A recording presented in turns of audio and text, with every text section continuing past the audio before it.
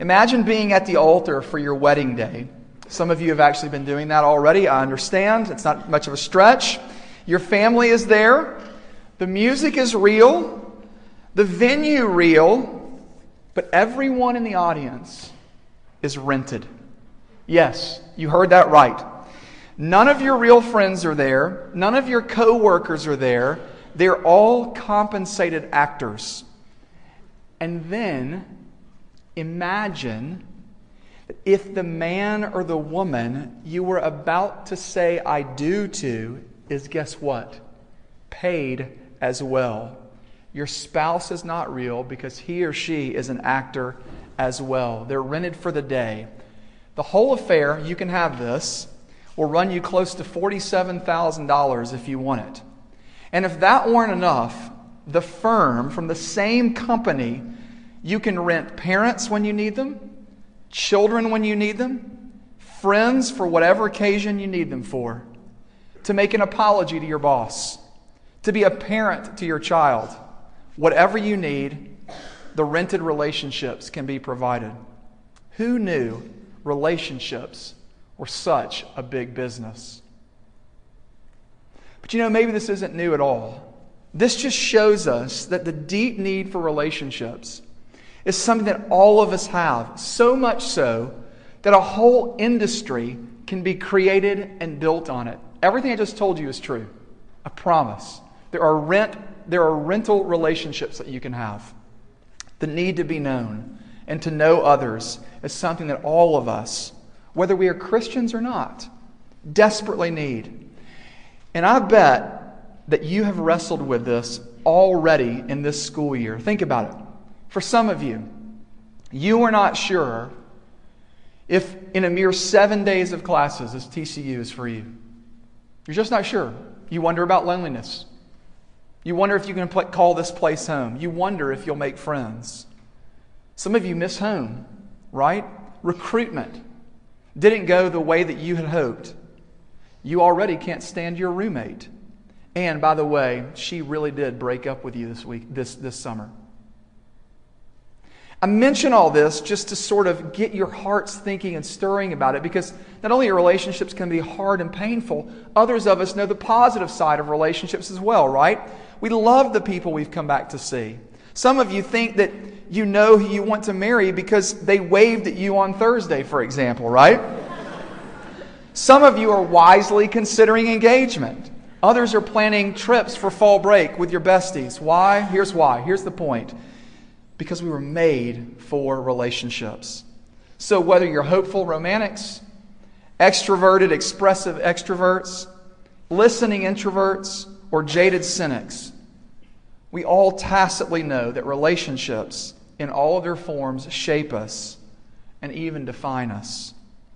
You see, all semester long, we're going to get into the nitty-gritty of relationships. We're going to consider what the Bible says about dating, about friendships, about sex, about marriage, among others. But tonight, we want to take a look first at this big picture about relationships. And here it is, ready? Here's the thing I want you to see, that you and me were created for relationships. That is, that you and me have our very origins and our being in relationships. Now, I'll spell it out a little bit from these texts that we've read tonight, and I'd like to just sort of give it to you underneath three headings. First of all, the source of relationships. Secondly, I'd like to show you the nature of relationships. And then thirdly, I'd like to spend some time talking a little bit from the text about the limits of relationships. So let's take a look firstly, the first point here being the source of our relationships. You caught it there likely in verse 26 on your paper or in your Bible. Here's what it says. Did you catch a look at it? You see, much like a river has its source up the headwaters, so too relationships themselves have a source. They have a starting point. And you see it right here in the beginning of the Bible, in verse 26, where we find that source itself. Take a look at it with me. I'm going to read it again. We see that the Bible says this. This is God speaking, and God says, "Let us make man," that is mankind, "in our image." And we see here immediately something utterly staggering. Did you catch it? God is not in the singular person. You see it? Let us make man. And what you're seeing in other words is that God himself does not exist in solitude. Rather, at the very heart of the God of the universe is community. Father, Son, and Holy Spirit, forever in eternity past. And so what lies at the very heart of reality itself is relationship and community. And what the Bible is saying is that triune God that existed perfectly in relationship, in all happiness and joy and perfection and power and strength and truth, decided to open that up and make man and make woman out of that as a way to show us something about his very heart. Now, what does this mean, this idea of being created in the image of God? Did you catch that phrase in there? You see, in ancient cultures, statues representing kings and emperors would have been placed most certainly in temples. But they also would have been placed around the empire as well to remind you of that emperor or that king's presence, his rule, his beneficence and benevolence to you. And the idea is that by looking at this statue, that you would be reminded of his presence. Well, in the same way, those were not only called statues, they were called images. And they were representations of the very gods. Emperors were seen as that, to remind you of what they were. Listen to what Professor Richard Middleton says in one of his, this is a great quote. He says this: as Imago Dei, now that's just Latin for as image of God. As Imago Dei, then, humanity is called to be the representative and intermediary of God's power and blessing on earth. That's what you were made for right there. That is who you are at your most fundamental level. That you are image of God. That Homo sapiens, this is what we're made for.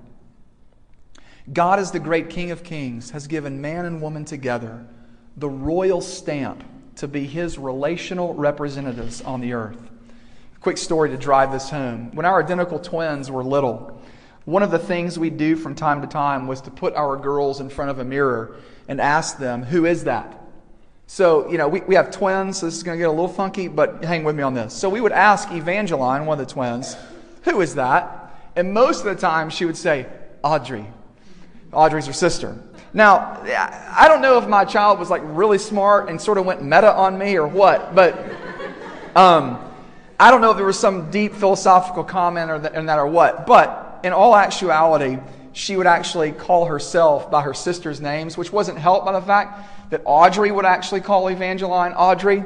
And so things were really confusing in there for about 3 months or so. So we would correct her and we would say, no, who is that? And then Evangeline would say, Jeline. And we'd say, yeah, that's right. And here's my point. The reflection in the mirror is an image that represents the real thing in some way. So this too is what it means to be an image bearer of God. Part of what it means to be human is to reflect and bear forth his relationalness. We were literally created from the relation of a triune God, and our very personhood has, I'm making up a word, relationality at our core. That at our core is relationalness. And that's what I want you to see here. I just want to ask this question. What bearing might this have on your life if this is the source of all of our relationships? Well, here it is. It means that you and me and every single person on this earth was made for community. That's not something side to their life. It's not a little side trimming. It's actually at the core of what they were meant to be. And I want to say this, that additionally there is this bad teaching out there in the Christian world that says, no. God really wants me to just focus on my relationship with Him. And part of what it means to be holy is to isolate and do life just by myself with Him. And I just want to say that's not true. There is no such thing as a solitary Christian. If the sum total of our conception of Christianity is me and Jesus, listen to me, if that's the sum total of your understanding of Christianity is me and Jesus, then we need to grow in our understanding. So what are the things in your life right now that you need to watch out for that might cause you to go against who you were made to be as an image bearer? You see, it can be any really good number of things that cut you off from community and relationship. You see, it can be your current or future job. You know, it can actually be your internship. It can be your studies. Like how many times, think about this, how many times have you made plans to be with people and to hang out with them and to cut them off in the last minute to study for exams that you've already studied for, but it's your anxiety driving your goal to get an A or a B or whatever, and you sacrifice community for it. Am I saying that academics are bad? No. What I'm saying is your anxiety about your academics is bad. God made you. He put you in community in these ways. And I'm going to go a little bit deeper on this. Listen to me. Even your faith is something easy to hide behind. It's a great label to hide behind to be an incredibly isolated person. And I'm just inviting you to find a better way. I urge you to place yourself in good community here at TCU. Be good community for others as well. And I want you to know this, that here at RUF, we long to be that sort of community. John Donne, that English poet, was right. No man, no woman is an island. And we're not meant to live that way. Why? Because who you were made to be was a relational person. That's who you were made to be. The source of our relationships is found in the very God who made us. He is community. And therefore it is written in our DNA, so to speak. But that's not all that Genesis 1 tells us about relationships. Let's take a look, secondly, at the nature of relationships. You see, there is a closely connected second point, and it deals with the nature of our relationships. Look with me at verse 2:18. Did you catch it there? It is staggering. Read with me. Then the Lord God said, "It is not good that the man should be alone." So, what does God do? God puts the man to sleep, pulls a rib out. I don't know how that went for old Adam. Nevertheless, He makes womankind out of that. And then what does God say after He looks at it all? And there it is in verse 131. We have to go back. But like God sees it. He sees it all together. And He doesn't just say, after every day He would say, "It was good. It was good. It was good." But after mankind had been made and made complete, do you know what He said? It's very good. It's tov ma'od. That's how He would say it in the Hebrew. It's very good. Because now the mankind has its complement. Now what I want you to see then, why this is so significant, is because all was perfect in the world. Remember, sin has not entered into the equation yet, or into the world. And yet God sees the man alone and He says what? Not good. And so He remedies it. He makes things very good by doing what? By bringing man relationship. Now, isn't that amazing? Isn't that beautiful at what He does? And therefore, this is telling us that what God is doing here is He's saying that things are not as they were meant to be quite yet. All was right for the man. And then, woman, when they were together, God puts man in relationship with the woman so that they will, one, both flourish and thrive as human beings because they need each other, and two, know that they have a God who is even more delighted in them than they are with each other. That's what each other points them to. And so here's my sum, the sum of my point. Relationships are not morally evil, and they're not even morally neutral. In the Bible, they are intrinsically good. They're good because they are. That's what the Bible is showing us. They're good, they're true, and they're beautiful because God made them. Now, can they go wrong? Absolutely. We'll look at that later next week. But it was not always so. I love what my favorite pastor writes when he says this. Adam wasn't lonely because he was imperfect, but because he was perfect. Let's get your mind around that for a second. The ache for friends is not a result of sin. Does that resonate with you at all? I mean, that's meant like I'm created. I'm made with an ache to know you, to know my wife, to be in a relationship with my parents and my colleagues and my kids. And so are you. And that is not something that is evil or wicked or morally neutral. It is something that is profoundly good and beautiful. He is saying the ache that you have to connect with people is buried deep into your personhood. That thing is right and it is good. And it means two things. First, one, your desire to be in community, to know and to be known, to have friends and people in your life is not something that you need to be ashamed of. Adam had God, y'all. Adam had God. Now think about that. And he still needed friends. The idea that one is holier by only needing Jesus or focusing on my relationship with Him alone is unbiblical nonsense. And therefore, it relates to dating, which we will talk about a lot. Singleness does not equal godliness. Not in all cases. Like, what really pleases God is for me to just focus on Him and not be interested in dating or finding a spouse. Not true. Why? You'll see. You see, here's why I'm saying this. Some of you are paralyzed by the idea that if I were really serious about God, I shouldn't want a girl or guy in my life. And so we beat ourselves up because of these good longings. But I'm telling you, that's just horrible and bad theology. Why? Because it's a lie. Because it's not true. That's why it's bad. But secondly, I want to show you this. It's actually why loss of relationship grates on us internally.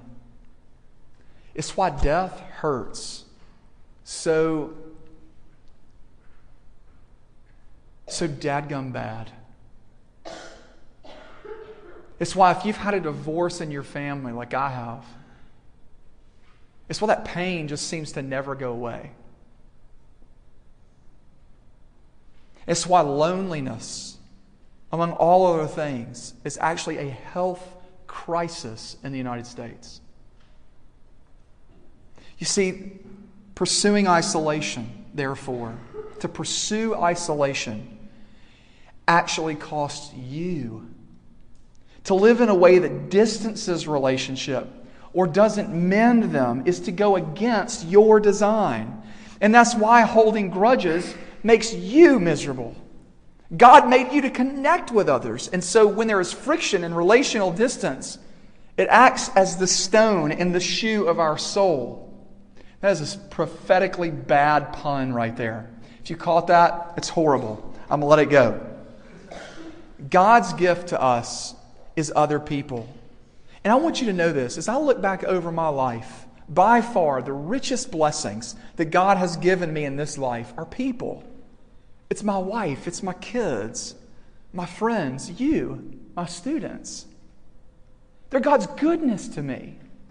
I'm sitting here looking out at all these faces and I'm saying, what a profound privilege, Lord, that you would bring these young men and these young women into my life, that I might have the opportunity to get to know them and to serve them.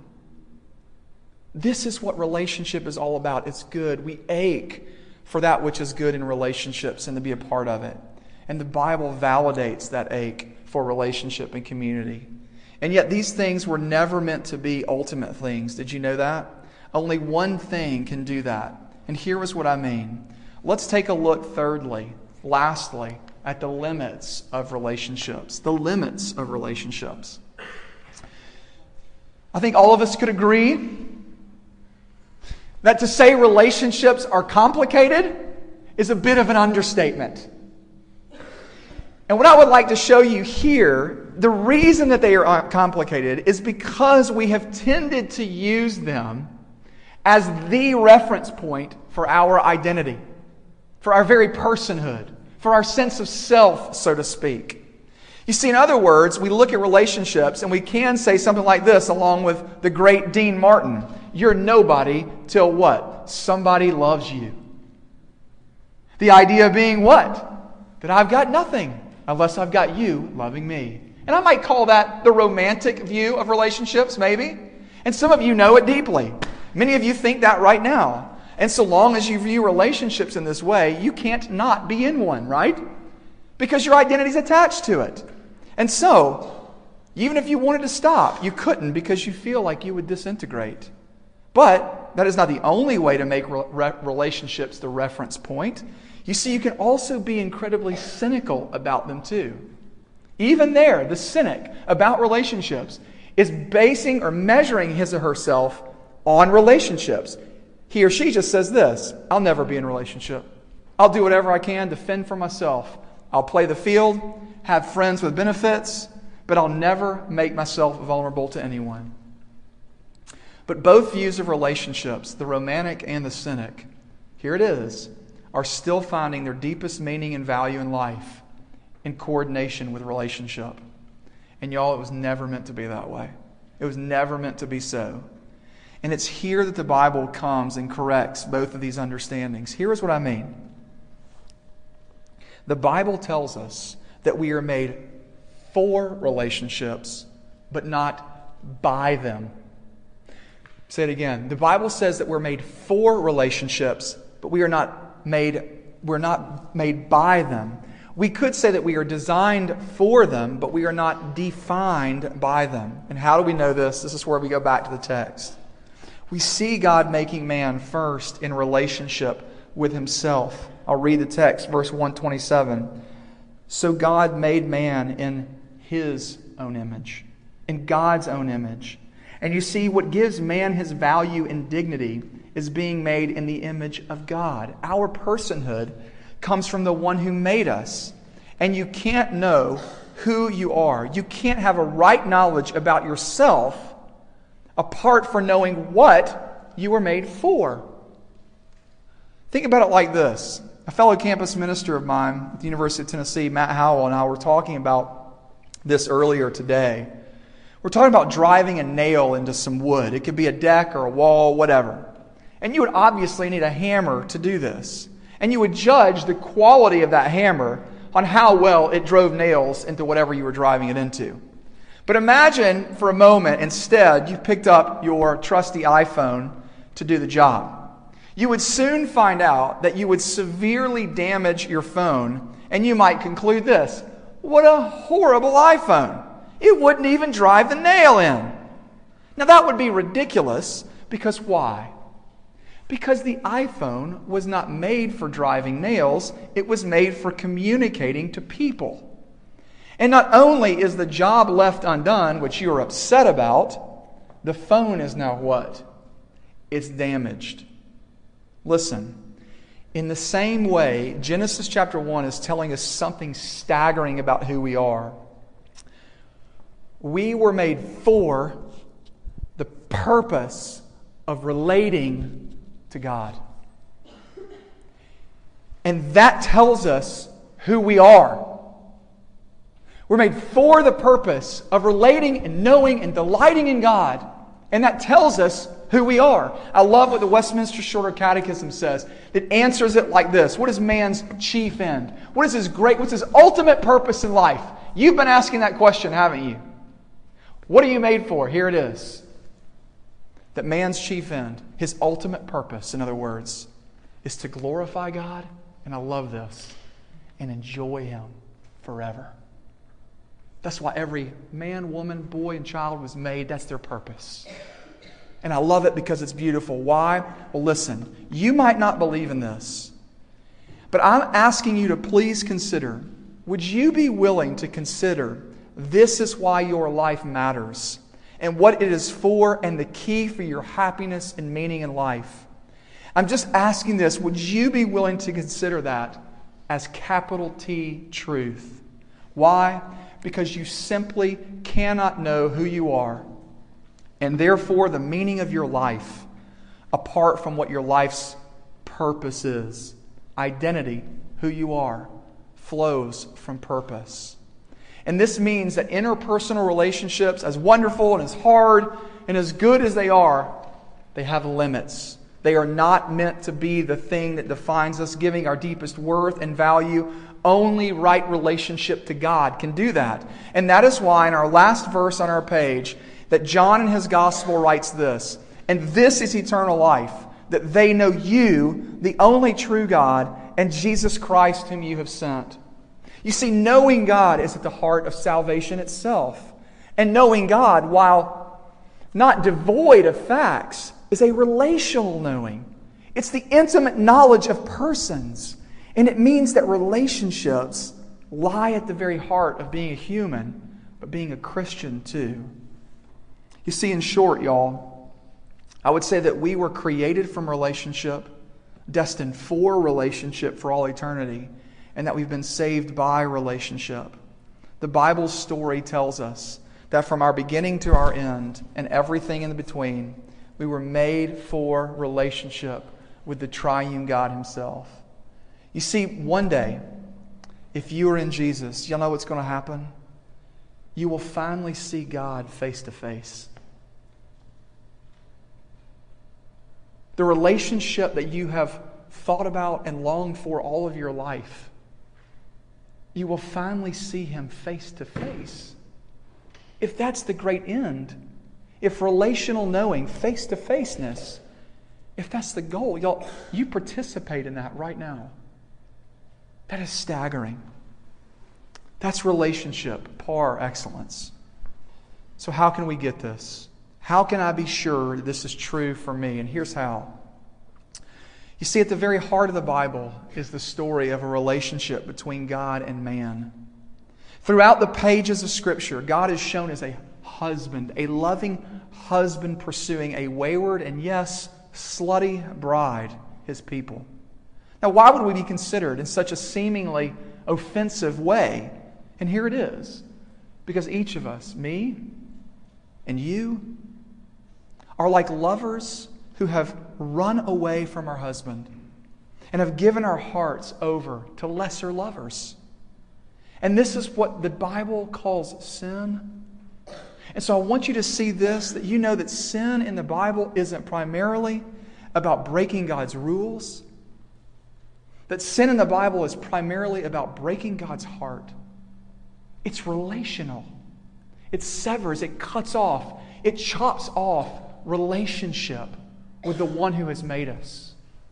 And that's critical because once you begin to understand that, things begin to light up when you understand the Scriptures, because you understand this. The wonder of it all is that God, whose heart we've wounded by running to other lovers, says this: "I never leave you. In fact, you won't die for your waywardness. I will." That's the promise of the gospel. The Scriptures declare this resoundingly so in Romans chapter 5, verse 8, where we see this, that God shows, He demonstrates, He puts on His display His wildly affectionate love for us, in that while we were perfect, Christ died for us. No. That when we had our you-know-what together, God finally came for us and He saved us. Absolutely not. That God shows His own love for us in this, that while we were still sinners, Christ died for us. And friends, that's the good news tonight.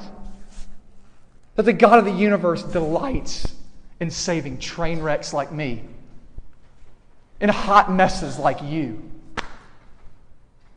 That's how He loves to spend Himself.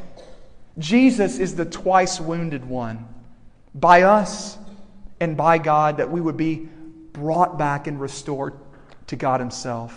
He lost relationship so that we who scorned it in the first place would have it again. What an amazing commitment to His people. And that is the sort of love that you can't lose. You might say, "Well, Ryan, what happens if I get worse?" And I want to say, nothing. Nothing happens. God saved you at your worst. What are you talking about? He delights in saving you as you are, not as you wish you would be. He saves you in real space and time, not in your glorified vision of yourself. Welcome to the club. Welcome to the family. Welcome to other beggars showing beggars where the food is, as we talked about last night and last week. And when you begin to see that, it begins to get in you and it moves you at your core. You begin to see that you're now free to pursue relationships, to pursue the goodness of them with other people received as a gift from our Father in heaven. We're going to spend the rest of the semester looking at this. This is really good news for our souls. Let's pray together.